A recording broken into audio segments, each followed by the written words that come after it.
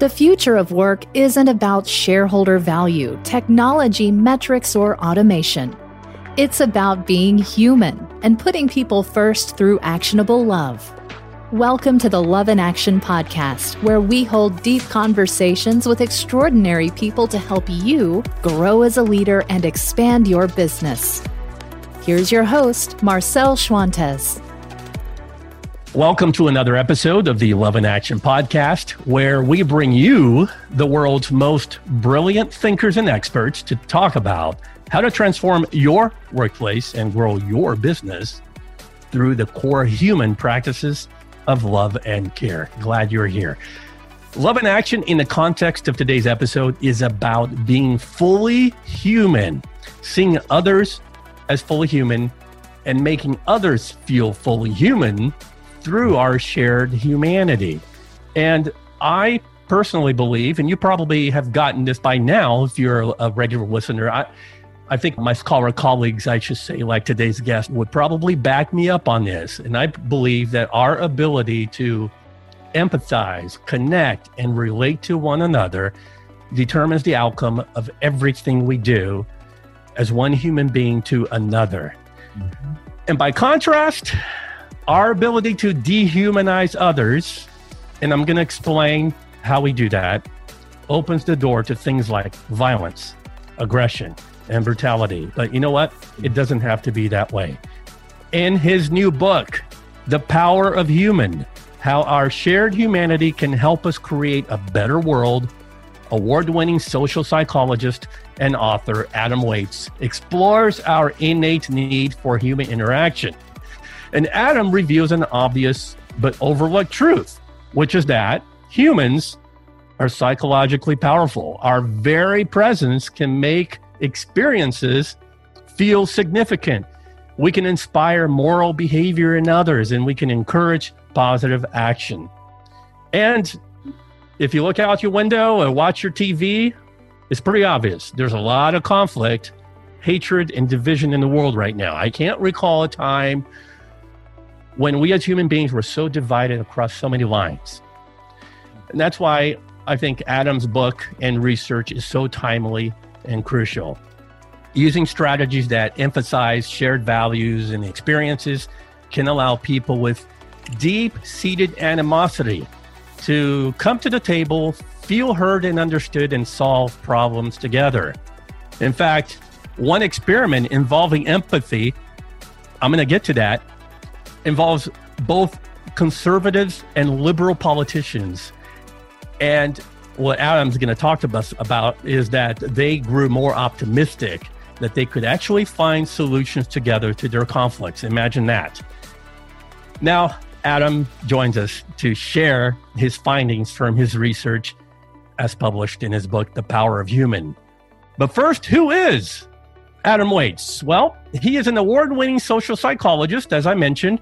He's also associate professor at Northwestern University's Kellogg School of Management. His writing has appeared in the New York Times, the Harvard Business Review, the Wall Street Journal, and all kinds of other places. Truly an honor to have you. Welcome to the Love in Action podcast. Thank you so much for having me. It's great to be on. Thanks for the invitation. Yeah. So we like to start with a gratitude moment, which we definitely need more of nowadays. So what makes you smile when you get up in the morning these days, Adam? Yeah, well, I'm still employed. My family is healthy and my family's safe. So, you look around at the world and feeling like those are pretty important things. Yeah. No kidding. A pandemic, in my case, a pandemic followed by a EF3 tornado that tore through Chattanooga and displaced us as a family, followed by racial unrest. I mean, 2020 has gotten off to a great start, right? Right. Exactly. So let's get our listeners acquainted with your work, what you do. And I'm going to ask you the Simon Sinek kind of a question. What would you say is your why? Yeah, well, I'm a social psychologist, and what that means is I do research about how thinking people think about other thinking people. I've been doing this for, almost 20 years. I do a lot of research about why people are good or bad at taking others' perspectives, why considering the humanity or failing to consider another's humanity has an effect on their willingness to treat them kindly or aggressively. I do research on how people think about right and wrong. And in terms of my why, I guess I just really became interested in psychology when I realized there was a science that you could use to help solve large-scale societal problems, like why people don't get along or why people behave irrationally en masse. And so that just keeps me going. That's the big part of my work that I get a lot of intrinsic enjoyment out of. Yeah, and that's what keeps me going is when I have these conversations with people like you as well. So I want to start right off the top and set it up like this. So we humans have a long history of dehumanizing one another, and you use many examples in the book, including most recently the dehumanizing of Syrian refugees who fled the civil war and ended up in Europe. And this is one of the groups that you say people most commonly dehumanize, from as recent as 3, 4, 5 years ago. Mm-hmm. We also see another form of dehumanizing with the current racial injustice. And if you want to even dig into our history, the systemic racism in this country. So let's define the term. What exactly is dehumanization? Yeah. Well, it's a great question because dehumanization can mean multiple things. I usually lump dehumanization in two buckets. There's sort of active dehumanization and passive dehumanization.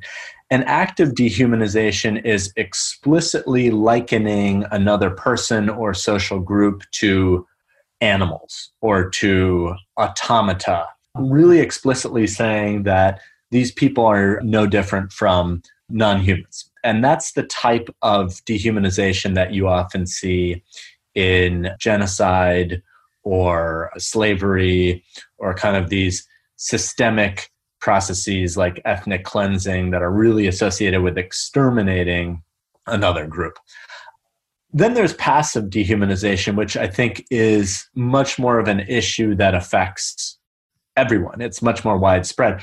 Passive dehumanization is really just overlooking others as thinking, feeling beings. So each one of us has a mind, but we don't often consider that everyone has a mind. And what I mean by a mind is just the ability to think, to feel, to have experiences, emotions, intentions, plans, opinions, the experience of feeling love, feeling hate, all of these things.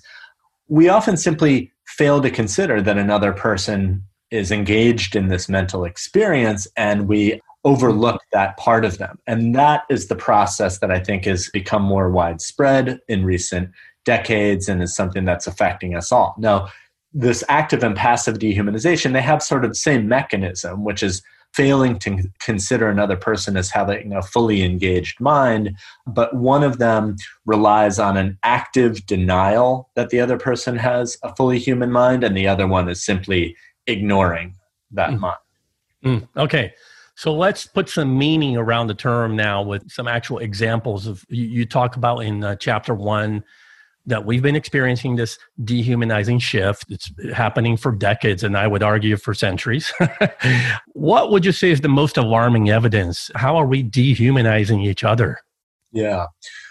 So one disclaimer I want to make is that if you read, say, Steven Pinker's book, The Better Angels of Our Nature, he presents a pretty compelling case that over the course of human history, violence in particular has declined. And that's a pretty bulletproof argument. And along with violence, I would say a lot of maybe active, blatant, brutalizing dehumanization has declined as well.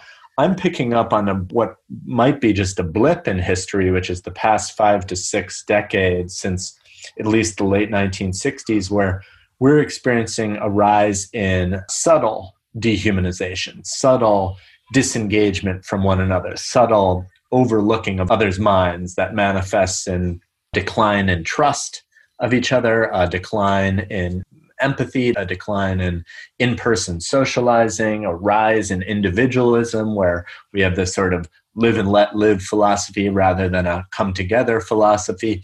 And where that manifests is in 4 pillars. I call them pillars. Pillars is actually sort of cheating because that allows me to say that these are both kind of causes and consequences of this dehumanizing shift.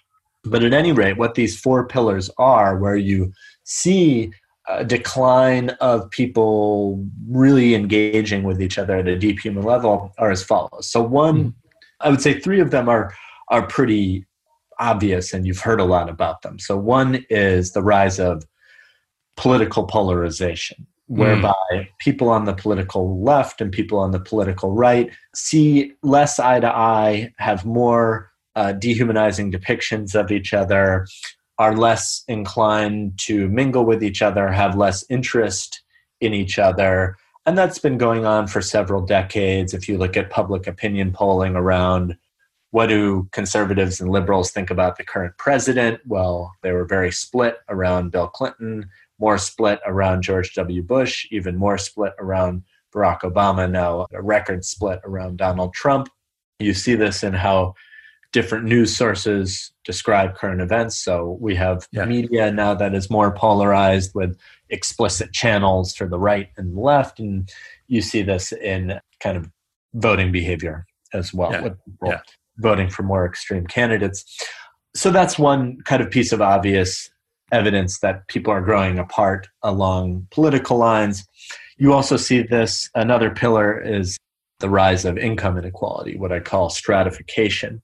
And what this means is that people who are of a lower socioeconomic status have less in common with people of a higher socioeconomic status. So as income inequality rises, tastes and preferences from, country music to smoking to, whatever you can think of, food consumption differs along class lines. There's more animosity between different social classes. And so that's another place where you see disengagement along social class, which really just means along income and education levels. The third place that you see kind of evidence of growing dehumanization is the rise of automation. So again, this is unsurprising that as technology has become more advanced and as humans are increasingly replaced by technology for various tasks ranging from factory work to, now there's apps that can give us great directions and tell us what a good Italian restaurant is in our area. We have less reliance on human beings, and so we are less inclined to literally see each other in the flesh in our fully human forms.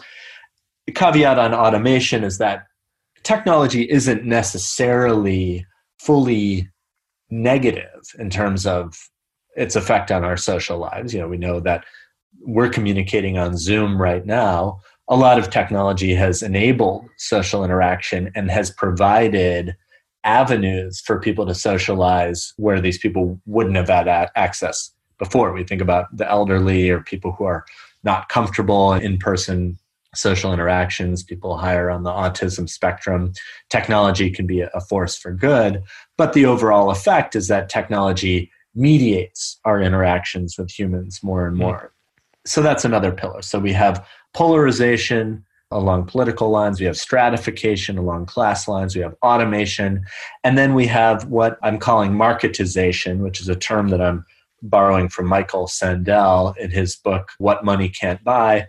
And Sandel has laid out the argument with compelling evidence that for the past several decades, every sphere of life has become more marketized. And what does that mean? It means that interactions with humans that used to rely on communal norms, that is, I try to be a good citizen to you, you try to be a good citizen to me, are increasingly transformed into sort of a buyer-seller relationship. So he gives examples. For example, on the highway, there's a carpool lane. You use the carpool lane if you have more than one person in your car, and the goal is to try to carpool more so you reduce carbon emissions to make a more clean, healthy society. Now you can actually pay for access to the carpool lane, even if you're a single occupancy driver. Small example, but it's this thing where we used to say, okay, you try to be a good community member, you try to not pollute.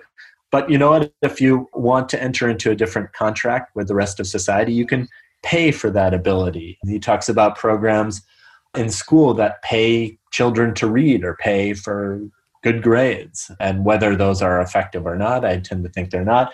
What they're doing is they're transforming this relationship between teacher and student, which is I try to be a good student, you try to educate me, into, again, buyer and seller. And so as we increasingly treat each other as sort of commodities to be bought or sold, that contributes to overlooking our real humanity as common community members. So those are kind of the big places where I see evidence of this dehumanizing shift. I'm a big proponent for empathy and compassion. And would you say that there is a drastic decline in both that's leading up to this shift of dehumanizing?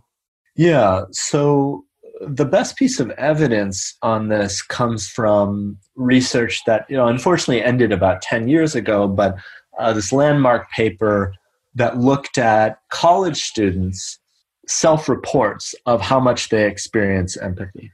And this is work by Sarah Conrath and colleagues. And what it essentially found is that from 1979 to 2009, college students consistently reported experiencing less empathy for others in terms of saying, I feel, how often do you feel others' pain, or how often do you try to take others' perspectives, these kind of vicarious feeling components of empathy and these more perspective-taking components of empathy. College students report less and less empathy over time. My sense is that has probably continued into the 2010s and now 2020 as we've become more individualistic toward one another as well. So I think that's a big part of this. So let's talk about how to reverse this dehumanizing shift. Yeah. And really, learn to experience a different shift, and that's to how do we rehumanize ourselves? So you talk a lot about the human presence. Yeah. Can you unpack that for us? Yeah. So, the first chapter of the book really tries to make this argument that we're experiencing a dehumanizing shift. And then the next kind of chunk of the book really says, well, I don't want to take it for granted that, this dehumanizing shift is problem, but let me suggest to you that the presence of humans is psychologically important and powerful. Again, note that there's one aspect of this that I really don't talk about at all, but which is the importance of human connection, that feeling connected to another person, thereby reducing loneliness, has all sorts of positive effects for happiness and even your physical health. My former mentor, John Cacioppo, wrote an entire book about the importance of real human connection. So I didn't dive in too deeply to that. But beyond human connection, the mere presence of another human being has all sorts of psychological power. That is, when we experience human touch, that can feel cooperative, that enhances trust, that enhances empathy. When we know that an object was made by human hands versus a machine's hands, all of a sudden that object takes on more value and meaning and authenticity. I talk about how the presence of humans, that is, noticing that something or someone looks human-like, leads us to treat that entity with more care. So animals that look more human-like are treated better than animals that look less human-like. Humans, whereby you see their face and know their names, are treated better than faceless, nameless human beings. Humanness is also perceived humanness is on a spectrum, and the more we perceive it in others, the more we care about them. And then I finally talk about how humans influence us to do positive things, engage in really difficult collective action problems like voting. When we see our neighbor voting, we vote more. When we see our neighbor saving energy, we try to save more energy in our household. And then finally, humans motivate us to do things. That is, other humans, we're inclined to work harder on behalf of other humans than we are to work for our own self-interest in many cases. And so what I mean by the presence of humans is just simply noticing humans in our midst, noticing others' humanity, being aware that there's another human that I could benefit, that I could learn from, has all sorts of psychological power to it. And so I think it's worth reversing the dehumanizing shift. Yeah, I love the human influence part of it, that how big a role it plays in our actions when we are influenced by positive models that can help us to reduce things that are going on in the world right now: violence, racism, homophobia. I love the example. Can you talk about the power as daughters? Yeah. So to give one example of how the presence of humans really influences us and can change our minds, I talk about a kind of a set of papers in different fields that shows that the experience of having a daughter makes men in particular essentially more concerned with gender equality. So there's work showing that in a firm, when the CEO has a daughter, they invest more in corporate social responsibility, particularly in diversity policies that promote gender equity. There's other work by economists showing that venture capital partners with daughters are more inclined to hire a woman, and this enhanced gender diversity even increases profitability. There's work by political scientists showing that judges with daughters tend to vote in a more pro-female way, particularly with regard to cases related to gender discrimination. And what all of this suggests to me is that this is the power of being intimately familiar with another human who maybe isn't like you. So I'm a father. We first had a son who's just about 5, and I grew up with 2 brothers. I kind of know what it's like to be a male. And then all of a sudden, our next child, we had a daughter, and all of a sudden it opens your eyes to all sorts of different experiences. And that, to me, is another example of the power of humans to influence you to change your mind on things and to become interested in their well-being, and by proxy, their group's well-being, women as a class. Yeah. Touch a little bit on the human motivation aspect of how working for companies that are more generous and giving and that invest in helping others actually increases your work performance. Yeah. So I became familiar with this general idea from Adam Grant, the great organizational behavioral scholar at Wharton, who, amongst other things, conducted a very famous study with a call center at the University of Michigan. And this is not a very fun place to work. There's very low morale. These are the folks who basically call you up and ask for alumni donations. I'm so-and-so from University of Michigan. Will you contribute to the scholarship fund? It's not very fun work. And what Adam found was that when you gave this call center a one-time testimonial from someone who benefited from their work, all of a sudden it enhanced morale and people worked harder and they raised more money. And the testimonial was simply someone coming in and saying, hey, I'm a University of Michigan student. Because of your work in raising money, I was able to go to Michigan. And this was something that made me really happy. And this one-time experience of employees recognizing that, oh, my work benefits another human being, had all sorts of powerful effects on their motivation. Now, since that work, Adam and others have shown there's a tremendous benefit to getting employees to recognize the beneficiaries of your work. So even the wait staff at Olive Garden, when they read a letter from someone who celebrated a major event at their restaurant, a Sweet 16 or an anniversary, that's really inspiring. It makes you want to go out and do a good job.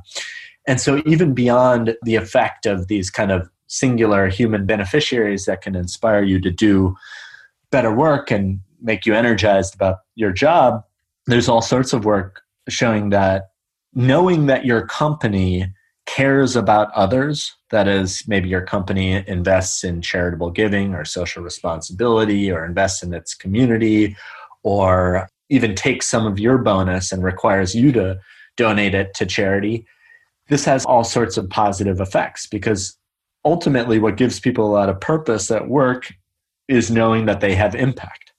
And so feeling that I'm contributing to a company that has impact on other human beings is a real powerful way to motivate your employees, and in some ways even more powerful than just giving them a pay raise.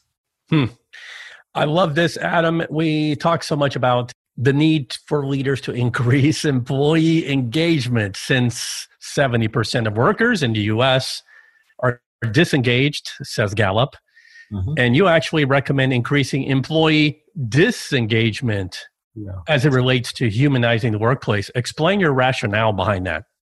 Yeah. So a lot of this came from, being a professor in a business school for now almost 10 years and hearing this term engagement for the past 10 years is probably the biggest buzzword that you hear aside from innovation or disruption. But anyway, engagement is a big buzzword. I was teaching a lot about engagement and, look to see examples of engagement. A lot of people point to Silicon Valley firms like Google or Facebook that give employees free time and snacks and pods to rest in. And, one day I was given a tour of the Facebook campus by a friend of mine who worked there, and you see any food that you want, you can go to the cafeteria and get it. And, everything is open office and there are all sorts of pods for snacks. And here's a place over here where you could take time and just do a printmaking project. There's a whole little workshop where you could make art on the job for fun. And my buddy, he had a physical therapy appointment on campus. And so these are all these ways that I think a lot of Silicon Valley firms were looking to increase engagement by making employees feel cared for on the job. But implicitly, what you're doing is you're just keeping people at work.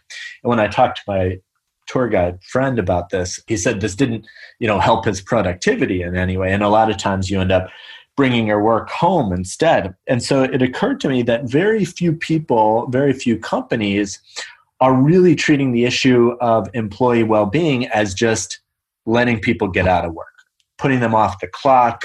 Even companies that offered unlimited vacation, what you find is that people end up taking less vacation than their standard 2 weeks because they feel like implicitly, we're not supposed to take all this time off, or they see their fellow employees not taking time off, or you don't see the boss taking time off. And so these unlimited vacation policies tend to backfire, or people end up working on vacation. And so as automation creeps up on us and we're asked to develop all sorts of new skills to compete with machines, it occurred to me that really just sending people out of the office, sending them home, forcing them not to answer work emails, forcing them to go on vacation, which is now what some companies do, is really important for preventing burnout, for making employees feel human, and for sending employees the message that, hey, we trust you. We're okay with you going on vacation. We trust you that you're going to get your work done. And so I think that sense of autonomy that you're giving people, when you really just tell people to go home, you don't have to go to the pseudo-mandatory happy hour or, the concert on campus or whatever. You can really just go home and disconnect. I think goes a long way. So I'm a fan of disengagement to increase engagement, I'll say. I love that. It's very counterintuitive. I knew I had to talk about that. Let's talk about how to reduce conflict. I'm not sure if it's stopping dehumanizing each other in order to reduce conflict or reducing conflict in order to stop dehumanizing each other. But at either rate, it's hard to reduce conflict right now because we are so polarized. Yeah. And you say that we need to find common humanity. Yeah. What is that, and how do we do that? Well, what I try to talk about is that a lot of the early wisdom around how to reduce conflict between two groups, whether it's two ethnic groups, religious groups, teams that don't like each other, is you focus on similarity. So common humanity, common goals, common enemies. And I think that is important work, but that only gets you part of the way, because in most conflicts, I would say in virtually any conflict, you have a power disparity where there's very rarely two groups who have the same level of resources or status or representation. And so when you try these common humanity approaches, like say focusing Israelis and Palestinians on, well, we're all part of the human race, those types of things tend to work well for the group that has higher power, but not the group that has lower power. And so I think what's really necessary, especially in the age where we are so fractioned in terms of, socioeconomic status, there's a clear power imbalance there, political polarization, the group that really has the presidency is the group that really has the power, whatever you think about House of Representatives or whatever, Electoral College, things like that, or racial minorities versus racial majorities. I think the way forward to increase common humanity is not to start with this idea that we're all humans, but to be really comfortable with saying we have differences. And because we have differences, we have different goals. We're not just going to take this broad brush approach and say, okay, we're all humans, we all have the same need. What you're seeing now is a particular community, racial minorities who have been really subject to police violence, saying, we have specific demands and specific needs, and a broader white majority doesn't share those needs. And so grappling with the fact that low power groups and high power groups have different ways that they want to reduce conflict is step one. And, to put this in the simplest terms, low power groups want to change the status quo. High power groups want to work within the status quo. And so going beyond common humanity, we have to say, yes, we're all humans, but what makes us all humans is we have divergent opinions. So we have to work within those different ways of resolving conflict. Let's bring this full circle to what's going on right now with all of the social unrest that we're seeing. Using some of your findings with, maybe common humanity, some of the approaches that you talked about. Is there a solution to the problem that we're seeing right now with racial injustice or police brutality? Well, in some ways, I want to be honest and say I am really have very little to say as a psychologist about one of the big parts of this issue, which is this issue of wanting to reduce the role of police in society and defunding the police. That's kind of I think that's the issue that is adjacent to my expertise. So I sort of leave that to the experts who have studied policing and sociology and things like that. In terms of kind of a broader issue of racial injustice, I've been kind of impressed by the attitudinal shift where you see, there's much more support for Black Lives Matter movement and those related issues than you've seen 10 years ago, or even I think 5 years ago, if I'm remembering the polling on this correctly. And so a big part of this, I think, is just the group with more societal power, that is white people, doing a lot of listening. A lot of the work that I reference in the book on the difference between high and low power groups has to do with this simple issue, which is that high power groups really benefit from listening. Low power groups really benefit from being heard. So if you can extrapolate that out into listening to groups with fewer resources, lower societal status, lower representation, I think that is going to have broadly a lot of positive effects. I mean, that's easier said than done. I'm being very broad. What does it mean to listen? What does it mean to express? But I think that has been one kind of direction where I've seen optimism. A lot of people who really could easily say, this isn't my problem, and this is not a problem that directly affects me, now kind of opening their ears to saying, okay, what do non-white people want? And I think that's been a shift that I've seen in my lifetime, for sure. Yeah, as a white male, I'm confronting myself and my own biases as well by doing exactly what you said, is listening without judgment, and really just learning. And I've seen the shift in me, Adam, the more I listen and not try to listen without an agenda in my head. Right. Yeah. Oftentimes it's just bearing witness. And then it gets a little trickier if you wanted to bring this in the organizational context in terms of what really works is then, I think in terms of reducing a lot of inequities in organizations, and that's where this conversation has gone, I think, over the past few weeks, a lot of this has to do with accountability. Who's getting paid what, who's being hired for which positions, who's getting passed over. And it's kind of continuously doing the work every day. So there's some real accountability. Yeah. Adam, it's been a great conversation. We end our episodes with two final questions. One is, what's really tugging at your heart right now that you would like our listeners to know? I guess, I don't know, what's top of mind for me is I think I've transformed my frustrations around everything that's happened this year in terms of the pandemic and then the protests in response to George Floyd's killing, I sort of felt like possibly this could spark greater imagination within us. I've been kind of disappointed in the United States' capacity for imagination or lack of imagination over the past several years, that we don't seem to be really innovative compared to other countries. And I think what a lot of these issues are forcing us to do is to think about, what would a better society look like, and really to use our imaginations. And that's what I've been thinking more about lately. And you get to end the interview your way with one final takeaway of your choice. What's that one thing we can walk away with that's going to make a difference in our lives? Well, bringing this back to the general idea of how do we gain more humanity in our everyday lives, I would say one, just general thing you could do, that everyone could do, is reach out to someone that you haven't talked to in a while. So there's really interesting research showing that people are really hesitant to do this. People think it's going to be awkward. People think that, this person doesn't want to hear from me, or they're going to think I want something from them.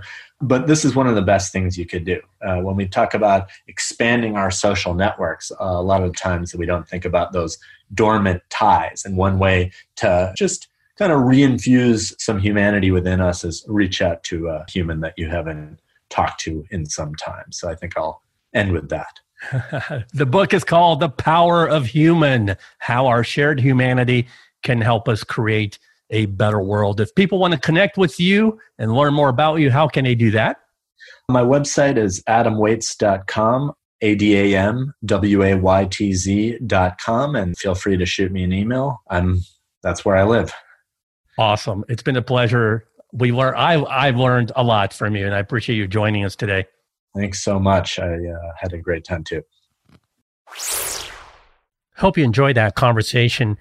I wish I had more time to talk to Adam because he had a lot more to say. And one of the things I wanted to follow up on is this: how the rise of automation is dehumanizing us. I experience it every day. I know you do too. And, it's replacing humans in the workplace increasingly. But I also want to acknowledge that this is a new era, and some humans have to accept that some jobs are history.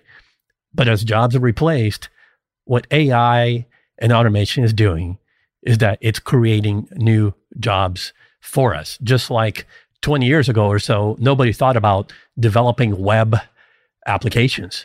And now we have millions of people doing it as a career choice. So people need to get reskilled and trained in new areas that play to their human strengths. So how do we humanize work in the age of robots and leverage our human skills to, keep the robots from taking our jobs? Well, according to Adam, you first let humans and machines play to their moral strengths. So for example, algorithms do a lot of good things for a lot of people, but plenty of algorithm programs are prone to racial or gender bias, which now requires humans to step in and correct course.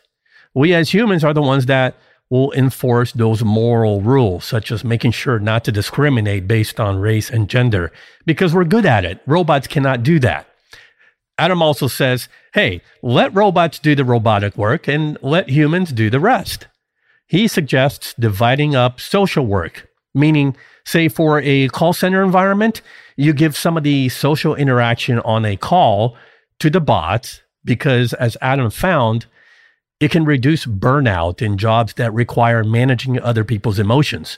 So the research shows that automated customer service robots can take away the frustrating parts of the call and then route customers to human operators, freeing them up to handle the issues that require human-to-human contact. So the bots in this case do what they do best, and the humans do what they do best: use their problem-solving skills, their emotional intelligence, and their communication that bots don't have. Adam says the most ethical thing we can do is continue to embrace and value humanity, reminding ourselves that as technology advances, because it will, it's always going to be learning from us humans rather than the other way around.